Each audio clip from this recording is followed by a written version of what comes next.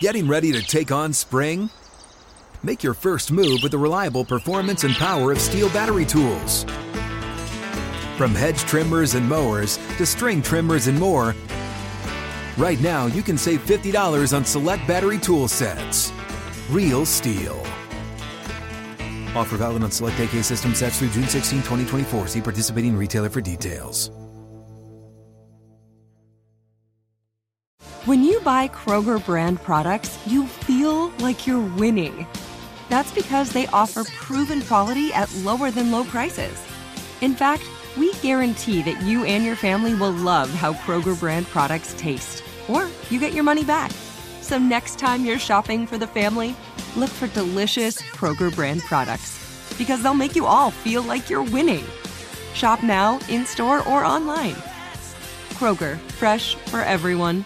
It's time to get inside the Giants huddle. Huddle up. On Giants.com. Here we go. And the Giants mobile Get app. them in there, let's go. Part of the Giants Podcast Network. Welcome to a divisional preview edition of the Giants Huddle Podcast, brought to you by PSEG, energy efficiency for game time and anytime. Visit PSEG.com/Giants for discounts, rebates, and home energy assessments. Hello, everybody. My name is John Schmelk.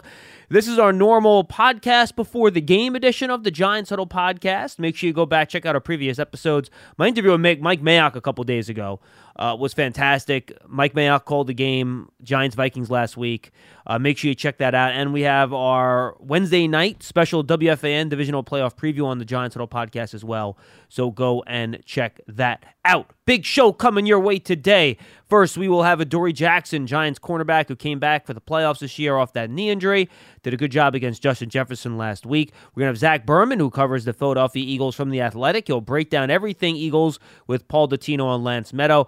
And finally, we're going to be joined by the head coach of the Giants, Brian Daboll. He sits down with the voice of the Giants, Bob Papa. All right, let's get right to it here, folks. Remember, go subscribe to the Giants Huddle Podcast. It's on Giants.com, the Giants mobile app, and, of course, find it and subscribe on your favorite podcast platforms. We lead off with my conversation with Adoree Jackson. Adoree, short week. You played a lot of snaps last week after not playing football for a very long time. How'd your body hold up? How you feeling? Body held up pretty well. We do a good job of taking care of our bodies here with different things with, recovery, foods we use in the weight room, and then coach obviously takes care of us as well. Gives us the right things like massages, needling, whatever we may need to be able to get ready to go for the game on Saturday. In the game against Minnesota, was there a point where you're like, damn, I could use a series here, or were you pretty good the whole game? I was smooth the whole game. I just think when it's competition time, I think everything else goes out the window. It's one of those things where people say when you get tired, it's really a mental thing. I really think it is. And mentally, you just got to either hone in on your technique, your craft, and your job and what you have to do. And I always try to think that if I'm tired, I'm pretty sure that the opponent is tired as well. So I don't really try to think too much about being winded or gassed or anything like that. Just keep going and playing for my brothers. Yeah, I don't want to spend too much time on last week, but I should ask you about the job you guys did on Justin Jefferson. You shadowed him, but it was a team effort, right? You had a safety over the top, a safety bracketing, and I thought, the scheme was great. For fans in layman's terms, can you just explain for fans how as a team you guys came together to really, keep Justin Jefferson under control? Right, yeah, it was a great defensive game plan. Like you said, a collective effort. I mean, obviously, it shows. I was on them, but we did a great job communicating, talking, and we knew.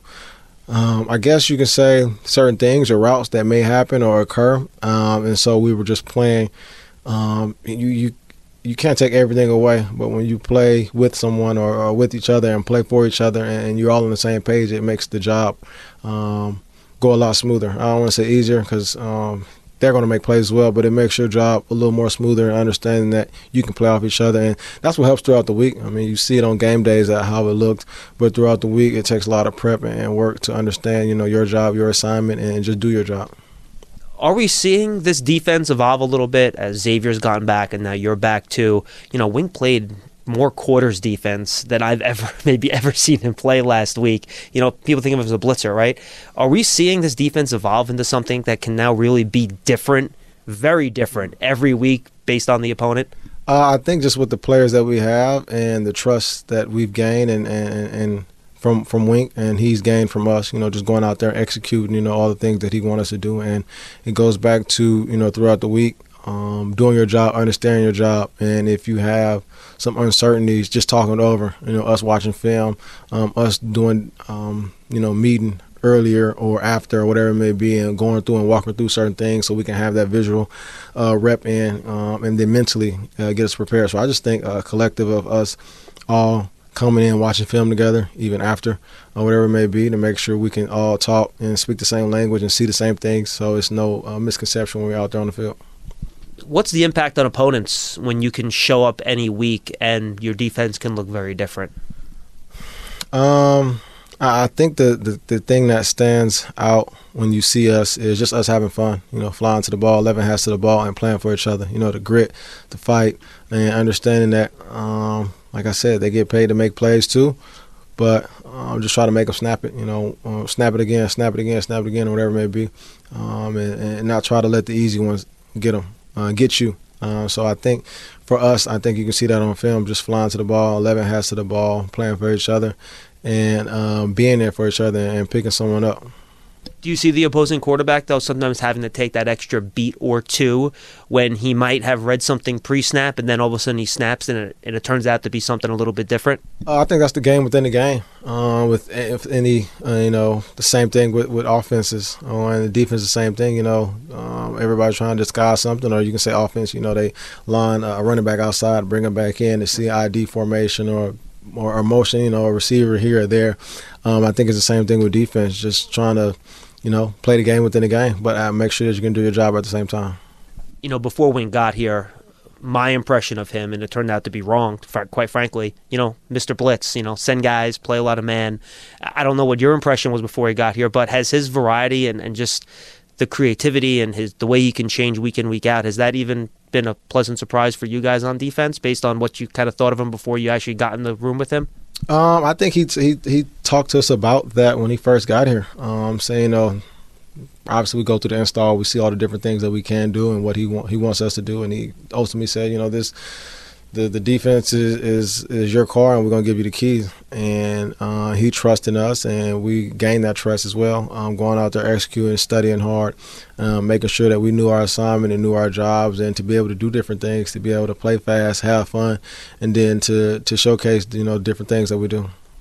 Dexter Lawrence, what's the impact of his ability to get pressure up the middle, and Leonard for that matter? He had a real good game last week too, on you guys in the second inning when you go back and you watch the game on tape afterwards? It's cool to have that presence, in the interior, to be able to affect the game like that. It goes hand in hand. The ball gets to be able to come out quick, and then in that aspect, we're able to make plays, or if the quarterback holds the ball a little too long, then the interior gets to make plays. So having those two, interior, and then having some great edge rushes as well, man, they put in a lot of hard work, and I'm just thankful that, everybody else get to see it and get to see the fun that we have and to be able to play with them, and the world gets to see, those guys shine. Now, you haven't played A.J. Brown yet this year, but you're obviously very familiar with him from your time in Tennessee. What makes him different? What makes him special? I think what makes him different is, his mentality. I would say, to go out there and to attack it and to want to achieve and strive for greatness and set out to be the best. And that also makes him special. He has a unique set of skills when he catches the ball to be able to turn it up the field. Everybody, like I say, is just a strong, powerful guy, but he has some speed as well. Can get in and out of his breaks. I just feel like, he does a lot of things well that you would want in a receiver. Can run every route, can block, and if you put him in the backfield, or give him something, a quick handoff, whatever it may be, he can turn it up too. So I feel like he just does everything that you would want for an offensive player. You mentioned his run after catch ability. Do you have to treat him like you would a running back, given his size once he has the ball in his hands when you're trying to bring him down? Yeah, just make sure you're a sure tackler and securing a tackle. I just think that's the key. And then I say 11 hands to the ball. You know, regardless of who you're playing, if they're a running back or a receiver that plays like a running back or whatever it may be, you always want to put 11 hands to the ball because you don't want to just, you know, you see it a lot of times on film, you assume somebody else makes a tackle and they break it. And, you know, with the league that we're in now and all these offensive players are very skilled and can break tackles, you want to make sure that you're flying around and playing to your help. You know, this is why the league's great. Their other wide receiver, Devontae Smith, literally weighs like 60 pounds less than A.J. Brown, but he's also really good, right? So what makes Devontae Smith a tough cover? I would say the same thing. I think his mentality, like you said, 60 pounds lighter than A.J., but doesn't play like it. You know, has a great catch radius. You know, both of them do. Like I said, can run the short route, can run the deep route, intermediate, and the run after catch. I mean, if you obviously the 40s may say something else, but when they get on the field, you always see football speed is different from, you know, training speed or it may be. So when they're out there on the field, they're able to take it the distance. And I think that's what makes them special, you know, especially with Devontae and AJ, the mentality to want to be great, strive for greatness, and then just saying, put it on me, and I'm going to make a play. And you know, I think those are two dynamic receivers, a great dynamic duo. And I think the scary thing about the Eagles' offense, as good as those two guys are, Dory, they run the ball really well, right? They're great at running it. So I want to start with Jalen Hurts because he's improved so much as a passer this year. He's been great. But I really think his running is kind of the linchpin of what they do, right? Can you talk about how his ability to scramble and even keep it on design runs can open things up for guys like Miles Sanders and created some conflict for you guys in the secondary when you got to keep your eye on him but also cover these wide receivers? I think the good thing, the unique thing that I like about him is he doesn't really go out there and say, I'm just going to run the ball. You know what I mean? He's out there standing in the pocket, showing that you can throw the ball, showing that he can make those throws that a lot of people doubt him about. And, you know, it's like you said, I'm happy, you know, to see that and to see him strive and succeed and be a great quarterback in this league. And then again, it's one of those things where he can actually put it on the ground and run if he wants to. But that's one of those things where you just got to do your job and trust that, you know, the guys up front are going to do theirs. And for us, just plaster, because if he does scramble or get out, you know, he may throw the ball, he may run, you just never know. But just do your job, I mean, just keep running and keep fighting. What makes their running game difficult to defend? They got so many weapons. You know what I mean? They can run the ball. The quarterback can run the ball. The running back can run the ball. A receiver may run the ball. They can, you know, with this league now, RPO. So it's a extension of the run game, and they have just different aspects. So to be able to have a lot of misdirection and different concepts to the run game, that's pretty unique, and I feel like that's what makes them different, and it makes them, you know, a great team to be able to have the quarterback, running back, or the receiver, or whatever it may be, or a screen to play off of to be able to help them. Final question, Adoree. You know, you're with a good team in Tennessee that won a lot of games. Now you're here. What's your impression about the way this coaching staff and your teammates and you have approached being in the playoffs? Because things change, right? But it's still a football game. So just from what you've seen in the past and what you've seen this year, what is it about the way this team has just generally approached this whole thing that you think has allowed you guys to have the success that you've had so far? I think both, you know, teams enjoying the moment, enjoying the process and being present and not thinking too far ahead. Obviously, you know, there's a goal that everybody wants to reach, and that's to win a Super Bowl. But at the same time, enjoying the guy next to you and playing for your brother and playing for each other, understanding that this doesn't happen often, and for some it doesn't happen at all. So to have these experiences and to play, you know, another game and get another week, at the end of the day, like you said, it's football, but just keep having fun with it, keep enjoying the process, and you know, it's just a blessing to be able to play with these guys. And I remember last year, you know, being at home the next week, and then all right, you seeing somebody else play. It was a sickening feeling in my stomach. I know a lot of my teammates as well. So to be able to have this moment now, to be able to cherish it, appreciate it, and understand that it doesn't come often. I think those are the similarities that we had, you know, when I was in Tennessee and here, just relishing in the moment, being present, being thankful, but playing for each other and having fun. And then finally, I'll sneak one more in. When you hurt your MCL, and it was a serious injury, it took you a long time to get back.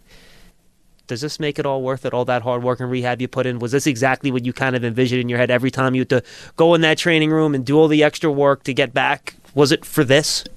I would say yes. You always share, saying God doesn't make mistakes. And for me, I think that's very true. Understanding that, we were riding high. And Coach always said adversity is going to hit. You just don't know when. And obviously, I for sure didn't think it was going to hit me the way it did. But I understand you can either attack it one or two ways, lie down and let it take over you, or you can go out there and attack it and meet it face to face.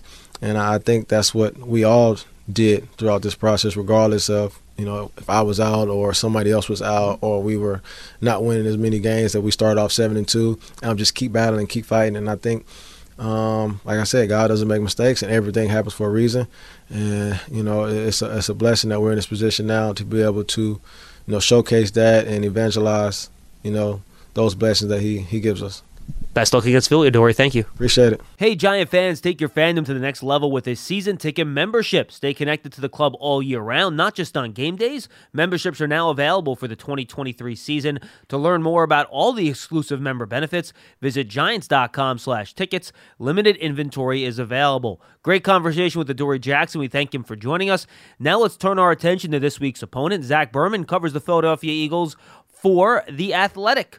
Paul Dottino and Lance Meadow spoke to him. The Giants and Eagles meet for the third time this season and third time in just 8 weeks when they collide in the divisional round on Saturday at Lincoln Financial Field. To get more into Philly, we're now joined by Zach Berman, who covers the Eagles for The Athletic. Zach, you got Lance Meadow and Paul Dottino here on Giants.com. Greatly appreciate the time today. Hope all is well. How's everything on your end? Everything's well. Good to talk to you guys. It brings me back 10 years when I was covering the Giants. So looking forward to this game this weekend. Absolutely. Well, it's a pleasure having you on the program. And Zach, let's start with the biggest storyline, I think, from Philadelphia's standpoint, and that is the health and well-being of Jalen Hurts. He's not on the injury report, so clearly that seems to be encouraging. But when we saw him in Week 18, he didn't seem to be 100% healthy and did not look to run the football. How much do you think with him now back in the mix coming off the bye that the Eagles will return to the way they utilize Jalen Hurts through the majority of the season? Well, Jalen's 2 weeks healthier, right? So I think that will factor into it, that when he played against the Giants in Week 18, he was pushing to return. They've now had the bye week. He's had a week of practice. I imagine, given that he had a sprained shoulder, that there's still, pain that he might be dealing with. But I think you're going to see Jalen Hurts. I think the reason why he came back against the Giants was to try to get that win so they can earn the bye. And by doing so, now they're in the playoffs. And I imagine that this is going to be the way they played him when he was an MVP candidate, through the first 16 weeks of the year. Zach, this is a very unique circumstance. The Eagles and Giants will be playing for the third time within 7 games. And I know these coaches and these players are saying, well, we know each other, but kind of they don't. I mean, consider the fact that 3 huge parts of the Giants defense didn't play in those 2 games with, McKinney and Leonard Williams, obviously, and Adoree' Jackson. Philadelphia, we really don't know about Hurts' shoulder. Lane Johnson's playing with a torn lower abdominal. Gardner Johnson didn't play in both of those games. I think he played in one of them. I'm not so sure that anybody can truly take anything from those first 2 games. How do you feel? Yeah, that's a good point. Personnel-wise, both teams are going to be different. You mentioned the Giants side. That's abundantly clear looking at those 2 games. With the Eagles, you mentioned some of the injuries there. Dallas Goedert did not play in that first game. He's one of their key players on offense. So I recognize that. But I do think there's familiarity in terms of the schemes. Right now, in the Week 18 game, both teams seem to be relatively vanilla, right, given what was going on that week. But I think Week 14 can be viewed from a scheme perspective, but scheme only matters so much. It's personnel that probably matters even more. And you are accurate that the personnel differences on both sides, but particularly the Giants side, makes this atypical for a matchup for the third time in such a concentrated period. Zach, you mentioned that it was pretty vanilla for the Eagles in Week 18, and I think that's a very fair assessment.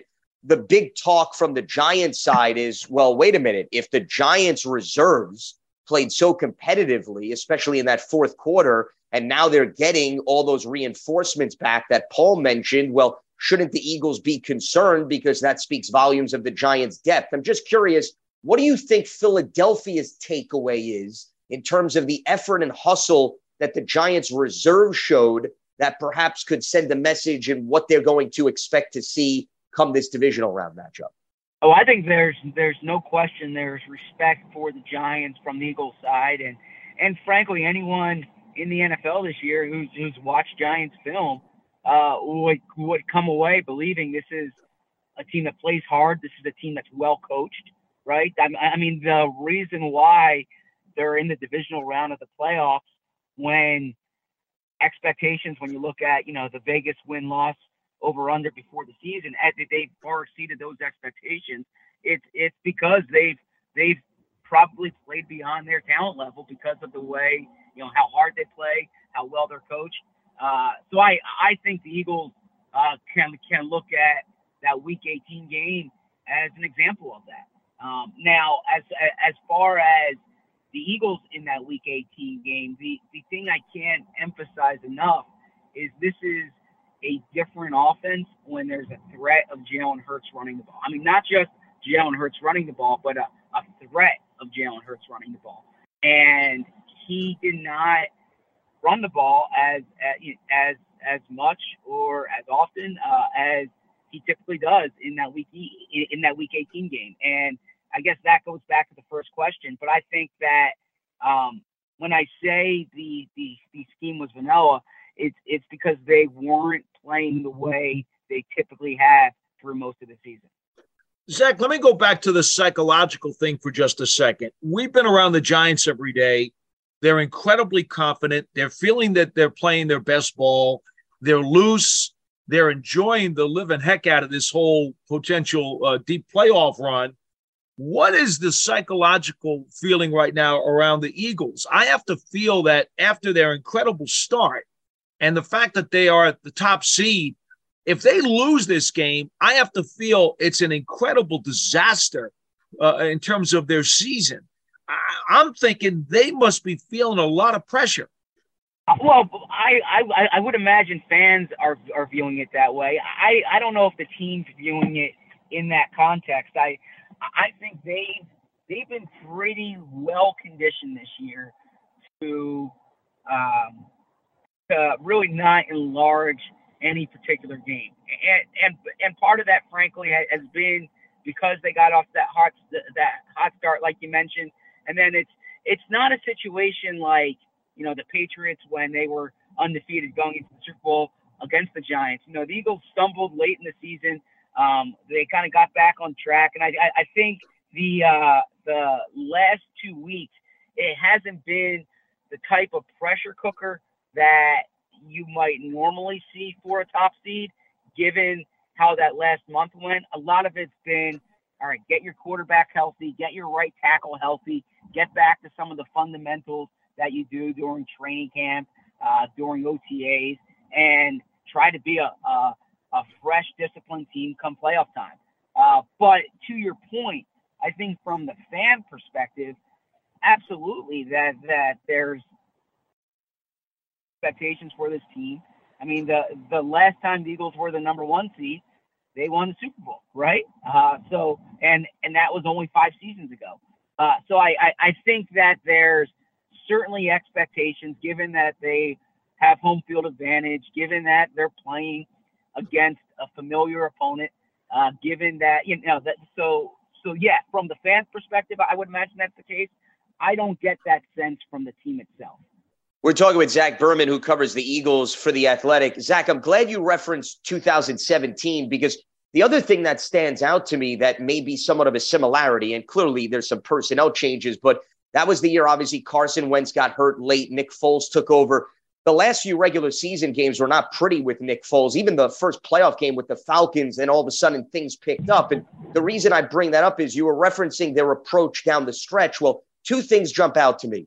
Turnovers skyrocketed. They have 9 in the last 4 and just 3 takeaways. So they're -6 compared to +14 in their first 13 games. And the run game numbers don't seem to be as explosive. And I'm sure clearly that's a product of Jalen Hurts not playing a few games. How much in particular, though, those two categories, do they need to get back on track if they want to transfer the success they had in the regular season over to the postseason?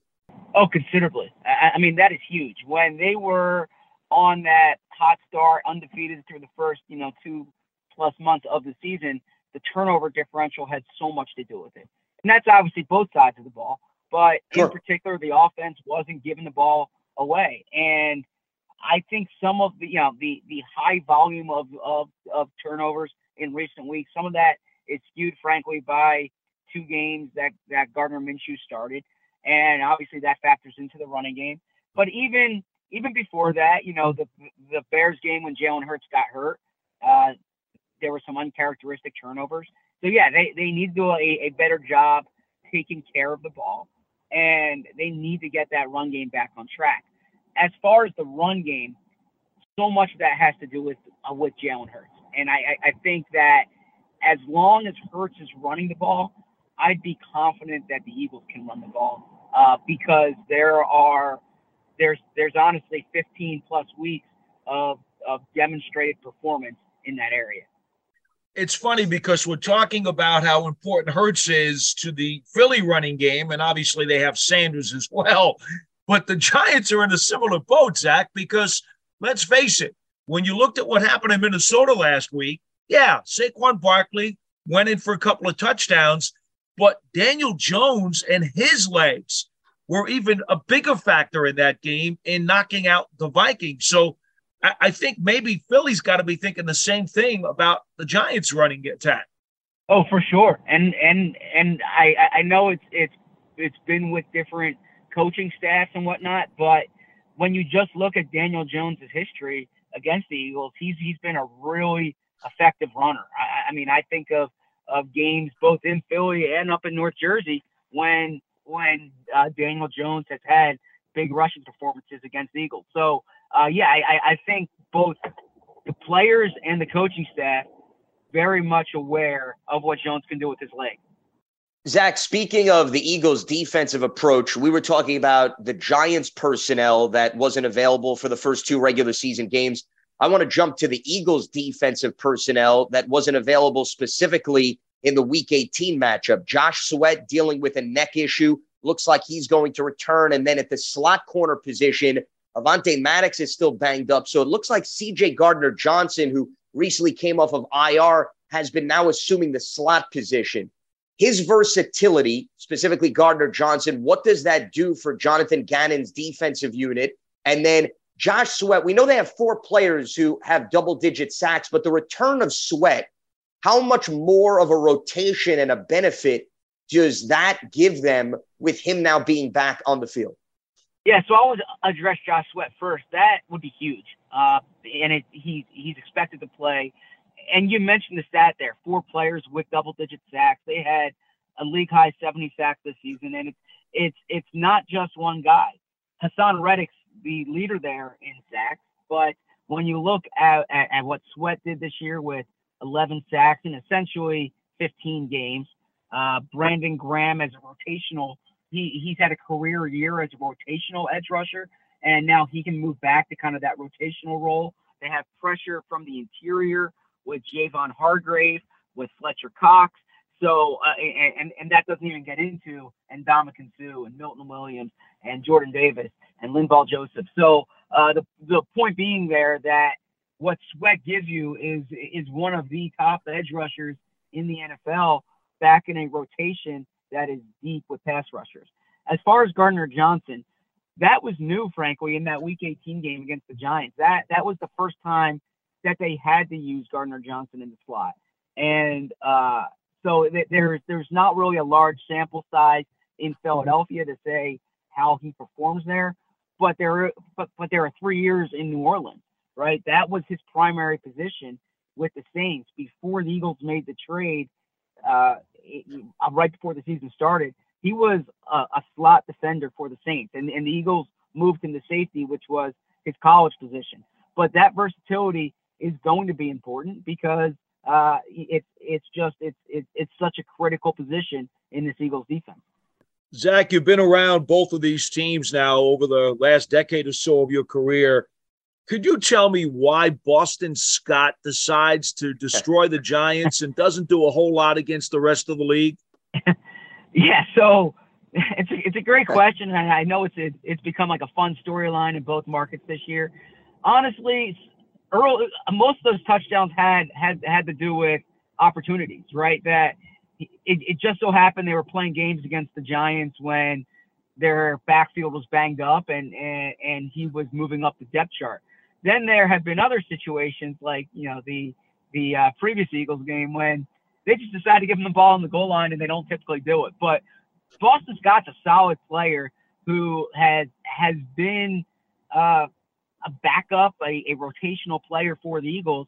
And it's just so happened that whether it was Miles Sanders, whether it was, Jordan Howard, different players that they've had here, Josh Adams during Boston Scott's time, when they play against the Giants, it seems that those players are banged up and Boston Scott gets more opportunities. And then he also chipped in on special teams when the Eagles played the Giants the first time in week 14. So it doesn't matter, it seems, Zach, where they line him up. He always seems to have success. But in all seriousness, you mentioned it's been a big storyline this week.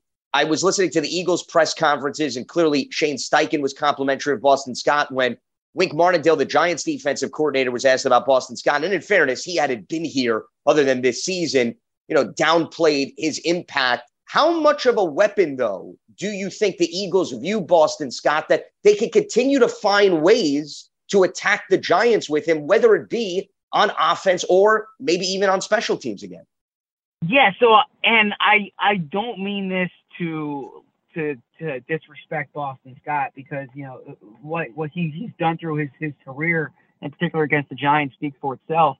But if I'm Wink Martindale or I'm in that Giants meeting room, Boston Scott's pretty far down the list of offensive weapons that I'd be worried about for the Eagles, right? Yeah. I mean, you have, sure. Yeah, there's A.J. Brown, Devontae Smith, Dallas Goedert, Miles Sanders, right? So it's this odd phenomenon that Boston Scott's production is coming from the Giants, but I would be surprised, and I could be wrong here, I would be surprised if he's a major part of the offensive game plan because that really hasn't been how they've used him. He's been a deep reserve, change of pace type of player for them. All right, let me turn this around for you, Zach, because I think from a Giants fan's perspective, Boston Scott is the under-the-radar X factor who could spoil their day. Let me go the other way. You tell me, who is the under-radar X factor for the Giants that could spoil the Eagles' day? That's a good question. And I don't think Dexter Lawrence is an under-the-radar player. He's one of the best players in the NFL. Yeah. No, actually, he covers up the entire radar. Yeah. But I think when you look at the Giants, when you look at how they can, really affect the Eagles, I think that interior penetration and what he presents there, that's huge.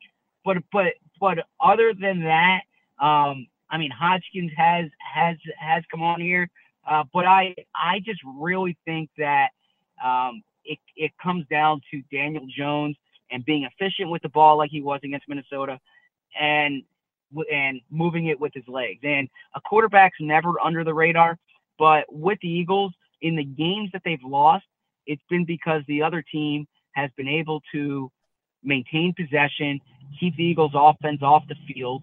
I mean, that was a recipe, other than the Cowboys game, which was a shootout, that was a recipe when the Saints beat the Eagles. That was a recipe when Washington beat the Eagles. And the way to do that is by moving the chains on third down. And Daniel Jones's legs, if he can smart passes there, that's kind of the X factor here, because when the Eagles are going offensively, they can really their scoring output of the season. And then on you. With the type of pass rush they have, they can get after the quarterback. They can force you to be one-dimensional. But if the Giants control the clock, then that obviously affects the way the Eagles play. So I think Daniel Jones's efficiency would probably be a big storyline to watch there. Zach, speaking of playing the trenches, which is essentially what you were getting at, I want to circle back because Lane Johnson was brought up earlier, and he's missed the last 2 regular season games. And whenever a player comes back after missing some time and even following the bye, I think the $1 million question is there rust? Is there concern? We were talking about that when Adoree Jackson returned for the Giants playoff game last week. What's the outlook for Lane? I mean, clearly he's a veteran. He's been there. He's done that. But how do you anticipate he'll look given the fact that he hasn't played the last few weeks? Well, all I know with Lane Johnson is I've covered him for a decade now, since he was drafted in 2013. And he's been the Eagles are a far better team when he's on the field than when he's off it. And he's playing through injury seemingly every year. And when he's not on the field, they miss him considerably. And when he's on the field, even when he's not 100%, he's that good of a player. So I can't speak to how Lane's going to be feeling, but I can say that I have 10 years of coverage of this team to tell you that when Lane Johnson's on the field, they're a better team than when he's off the field. It certainly never hurts to get a 4-time Pro Bowler back in the mix for a crucial playoff game as the Eagles and the Giants will renew their rivalry for the 3rd time Saturday at Lincoln Financial Field in the divisional round. He is Zach Berman, who covers the team for The Athletic. Zach, always good catching up. Greatly appreciate the time and the insight, and enjoy the game on Saturday. Thanks, Zach. Thank you, guys. See you then. Take care. The Giants' official connected TV streaming app, Giants TV, brings original video content and game highlights on demand and direct to Big Blue fans. Giants TV is free on Apple TV, Roku, and Amazon Fire TV and the Giants mobile app. We thank Zach Berman. Does a great job. He used to cover the Giants back in the day. Now he's covering the Eagles for The Athletic. All right, let's do the final part of our 3-part interview, pre-game, preview, whatever you want to call it, podcast right here on the Giants Huddle. And that's Bob Papa's conversation with the head coach of the NYG, Brian Daboll. The Giants take on the Philadelphia Eagles in the divisional playoff round. As always, we're joined by the head coach of the New York Giants, Brian Daboll. And, Coach, obviously your team has embraced this challenge very enthusiastically. Just talk a little bit about the way this week has gone as far as the preparation and how your team has gone about their work. Yeah, they've done a good job. We turned the page pretty quick on Minnesota and got on to Philly, a team we've played here the last 2 times, and now we're playing them the 3rd time. So it's been a normal week for us in terms of how we've installed, and a short week. But we went through some short weeks, so it's been a normal short week for us. Coach, obviously the last time you played them, Jalen Hurts was just coming back from injury. You played him right before he got hurt. Just talk about the element of danger that he brings to the game, and what are some of the keys to trying to at least control him? Yeah, no, he's an elite quarterback in this league. He can hurt you with his arm, and then, if there's nothing there, he can take off and run. They use him on design runs, so he's a complete quarterback that has full control of their offense. It's the reason why he's mentioned in the MVP conversation, and he'll be certainly a challenge to defend.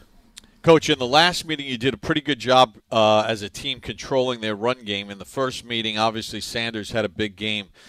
Just talk a little bit about the run fits and how important it is for everybody to make sure that they just kind of do their job and not try to make the extraordinary play. Yeah, one of the better run teams, and, they can hand it to their running backs, and obviously Jalen presents challenges. So when you have, a quarterback and some really good running backs, there's a variety of run schemes that they run, and their offensive line, it starts with them, a bunch of Pro Bowlers, all pros on that. So look, we're going to have to do a good job of playing team defense, 11 guys doing their job, rallying to the football and making tackles, and they're going to hit some. They're just a dynamic team in that regard, and we're going to have to do a good job of playing the next play. Coach, obviously playing in Minnesota twice within the last month. Now you're going to be going into Philadelphia on a Saturday night. It's hostile. I would think that your team has some calluses at this point, having been there, done that, experienced that, where that situation will not faze them. Yeah, look, the team we're playing is the Philadelphia Eagles, and that's where our focus has to be is playing good against their players. But, you know, whether it was at Minnesota, whether it was at Philly the week before, a lot of other places we've been, Dallas on Thanksgiving, you know, you go into tough places to play. There's a loud crowd. You know, you have to really focus on what you can control, which is getting the play in quickly to the players and then the players communicating with one another so that there's no issues in that regard. They had 70 sacks during the course of the season. They're the only team that has 4 players with double-digit sacks. Is this one of those situations where they can just win a lot of times, man-to-man? They don't do a lot of exotic things to get pressure? Well, it always starts with players, and you know those players that you're referring to are unbelievable players. They have a unique ability to get to the passer, really inside with the inside players and then outside with their outside guys, and they have a bunch of them. You know, it's like a who's list. They're all pros and they're Pro Bowl players that present a lot of different challenges for really all our offensive linemen. So we're going to have a good protection plan, and we're going to have to play a game that tries to keep them at bay a little bit, which is no one's been able to do. Coach, final question here. You're going down there, you're playing them. Your team is playing with a lot of confidence. You guys are executing on a high level. From an offensive standpoint, you guys were able to stabilize the game right away last week after Minnesota went down and scored. From an offensive standpoint, how important is it to make sure that you guys are efficient early in the game to not let that sort of green wave sweep over the building? Yeah, we're going to have to be a resilient group. They're going to make their plays. They have all year, and we're going to have to play complementary football. All 3 phases are going to have to work together to try to do the best job we can do against this team. Coach, it's been a lot of fun, and as I like to say at the end of all these interviews, let's do it again next week. All right, thanks, Bob. Don't forget to go subscribe to Draft Season, the Giants Draft Podcast. We are rip-roaring, ready to go here. The draft preparation is starting for everyone here, for the Giants front office, and certainly for me. And draft season is where you tune in for all the great information. Tony Pauline and I talk draft. This week we talked to Eric Galko, who runs the show for the Shrine Bowl, and that's coming your way in about a week and a half down there in Las Vegas. And then the week following, we'll have Jim Nagy, who runs the Senior Bowl, as we kind of give you the lowdown on all the big-time prospects coming out in the draft as the Giants try to continue to build and improve their team this offseason. We thank Brian Dable, we thank Paul Dottino, and Lance Meadow, and Bob Papa, of course, Zach Berman from The Athletic, and, of course, Adoree Jackson for joining us on this edition of the Giants Huddle Podcast. It's all brought to you by PSE&G, energy efficiency for game time and anytime. Visit pseg.com/Giants for discounts, rebates, and home energy assessments. For the crew, I am John Schmelk. We might have a bonus huddle coming tomorrow. We'll see. Thanks for being with us. We'll see you next time. Getting ready to take on spring? Make your first move with the reliable performance and power of Steel battery tools. From hedge trimmers and mowers to string trimmers and more, right now you can save $50 on select battery tool sets. Real Steel. Offer valid on select AK system sets through June 16, 2024. See participating retailer for details. Open a limited-time 11-month certificate at Kemba Financial Credit Union. At 5.25% APY, it's more than triple the national average, plus it's a safe and secure way to grow your money. Visit your local branch or kemba.org/CD for details. Offer expires May 31st, 2024. APY equals annual percentage yield. Restrictions apply. $500 minimum and $250,000 maximum deposit. Advantage status required. Comparison based on bank rate average. Federally insured by NCUA.